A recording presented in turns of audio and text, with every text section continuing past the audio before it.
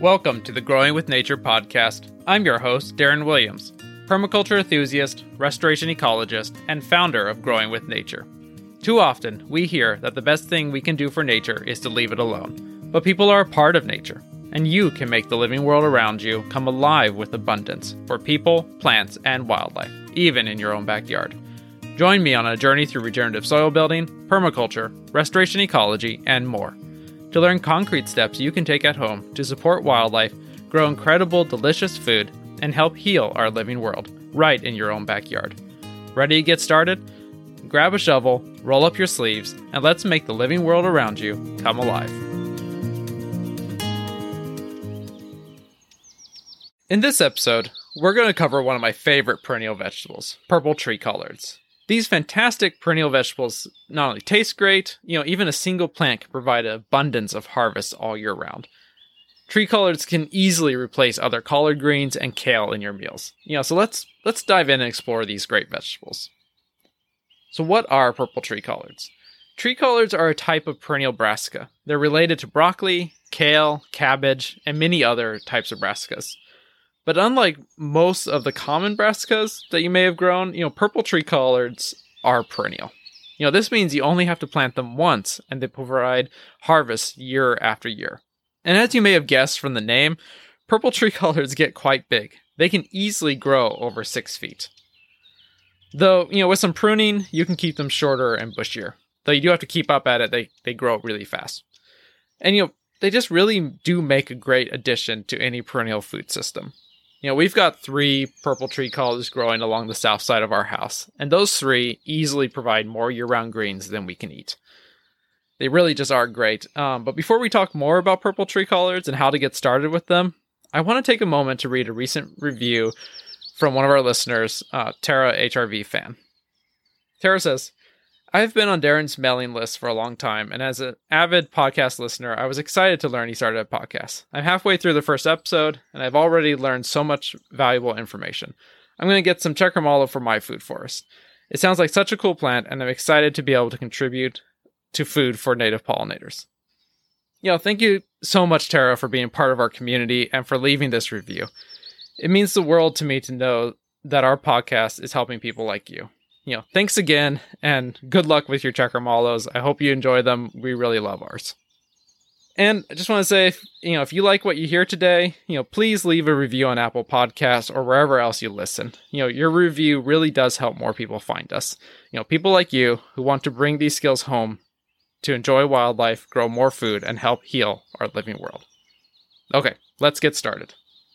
When I first got my purple tree collards, they were just so small. Just a few inches high and only a couple leaves on each. It was hard to imagine them living up to their reputation for being tree-like. So I just built a little simple trellis around them to help hold them up. And for the first year, it worked fine. The tree collards, they were just getting established, so they were growing a little slowly that first year. But then in the second year, they just took off and quickly overwhelmed that trellis. They were falling over into our paths. It wasn't good.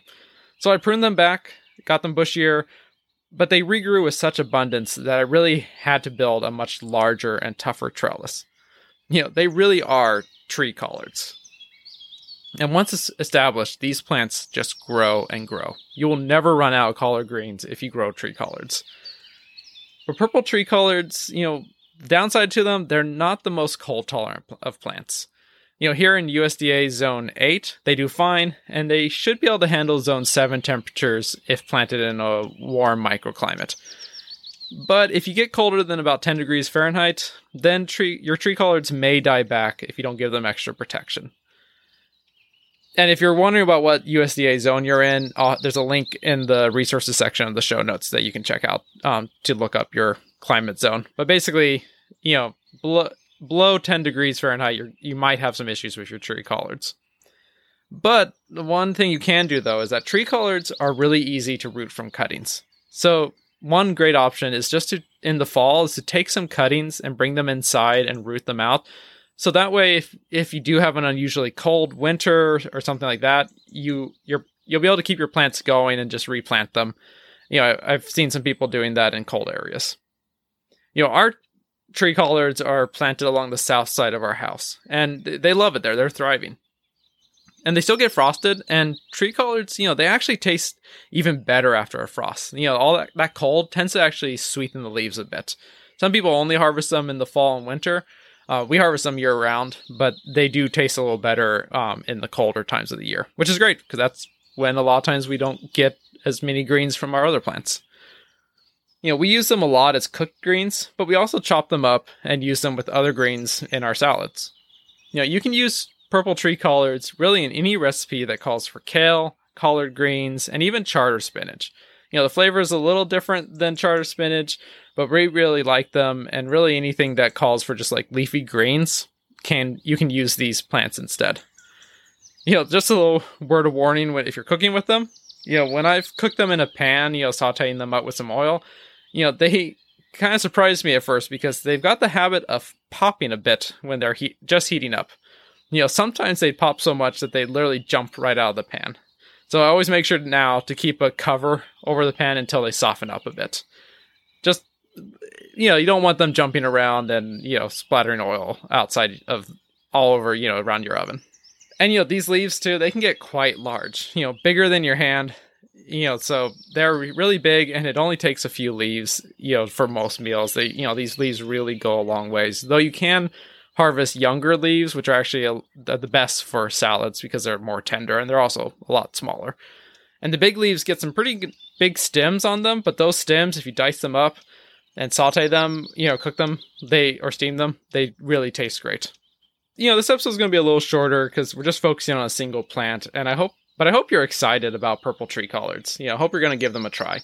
They really are fantastic perennial greens, and they really are a great addition to any perennial food system.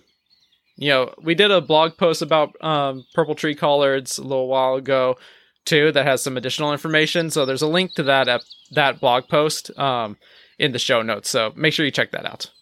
And really just a few purple tree collards they really will help you cultivate abundance for people, plants, and wildlife. You're going to see, as a brassica, you're going to see cabbage butterflies or cabbage moths on them, but really don't worry about it.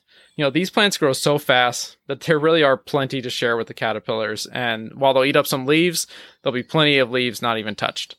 And, the great thing talking about cultivating abundance for people, plants, and wildlife is we often see songbirds flitting about our tree collards. And, if watching them, they're right outside our kitchen window, so we can really see them while they're doing their stuff.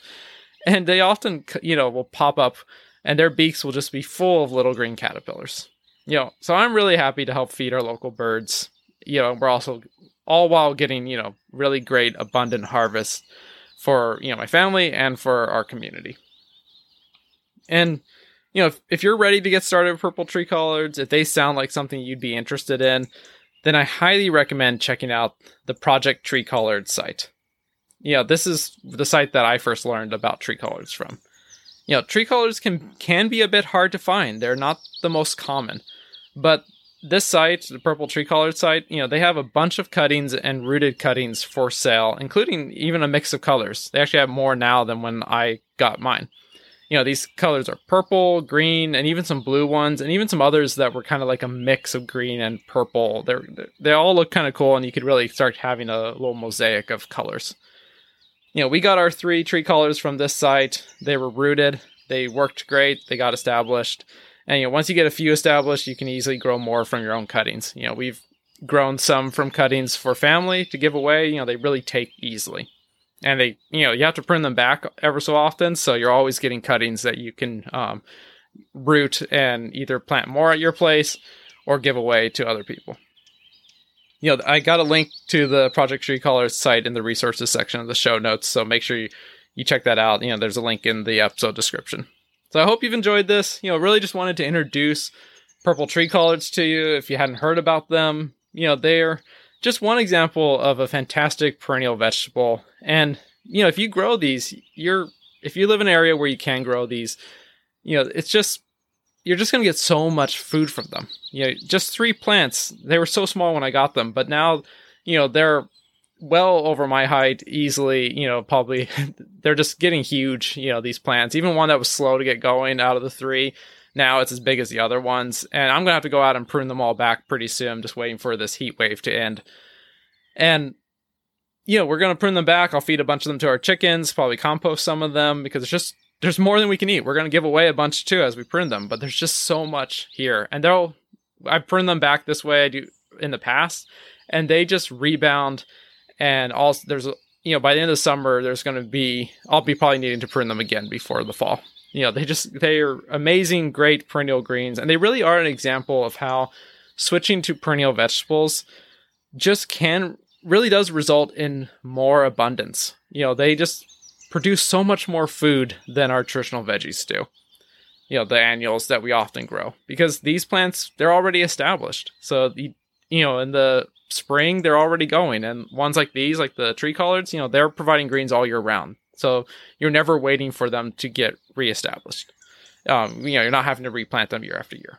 So I hope you enjoyed that. And don't worry, if you can't grow these, if you live in an area that's too cold for them, we're going to cover some more cold tolerant, perennial greens later. And I will put a link in the show notes in the resources section to a blog post we wrote a while back that is all about cold tolerant perennial greens.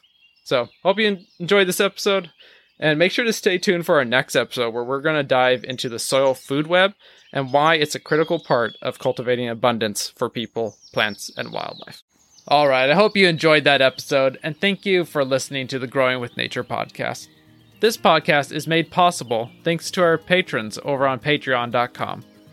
Thank you, patrons, for supporting our work.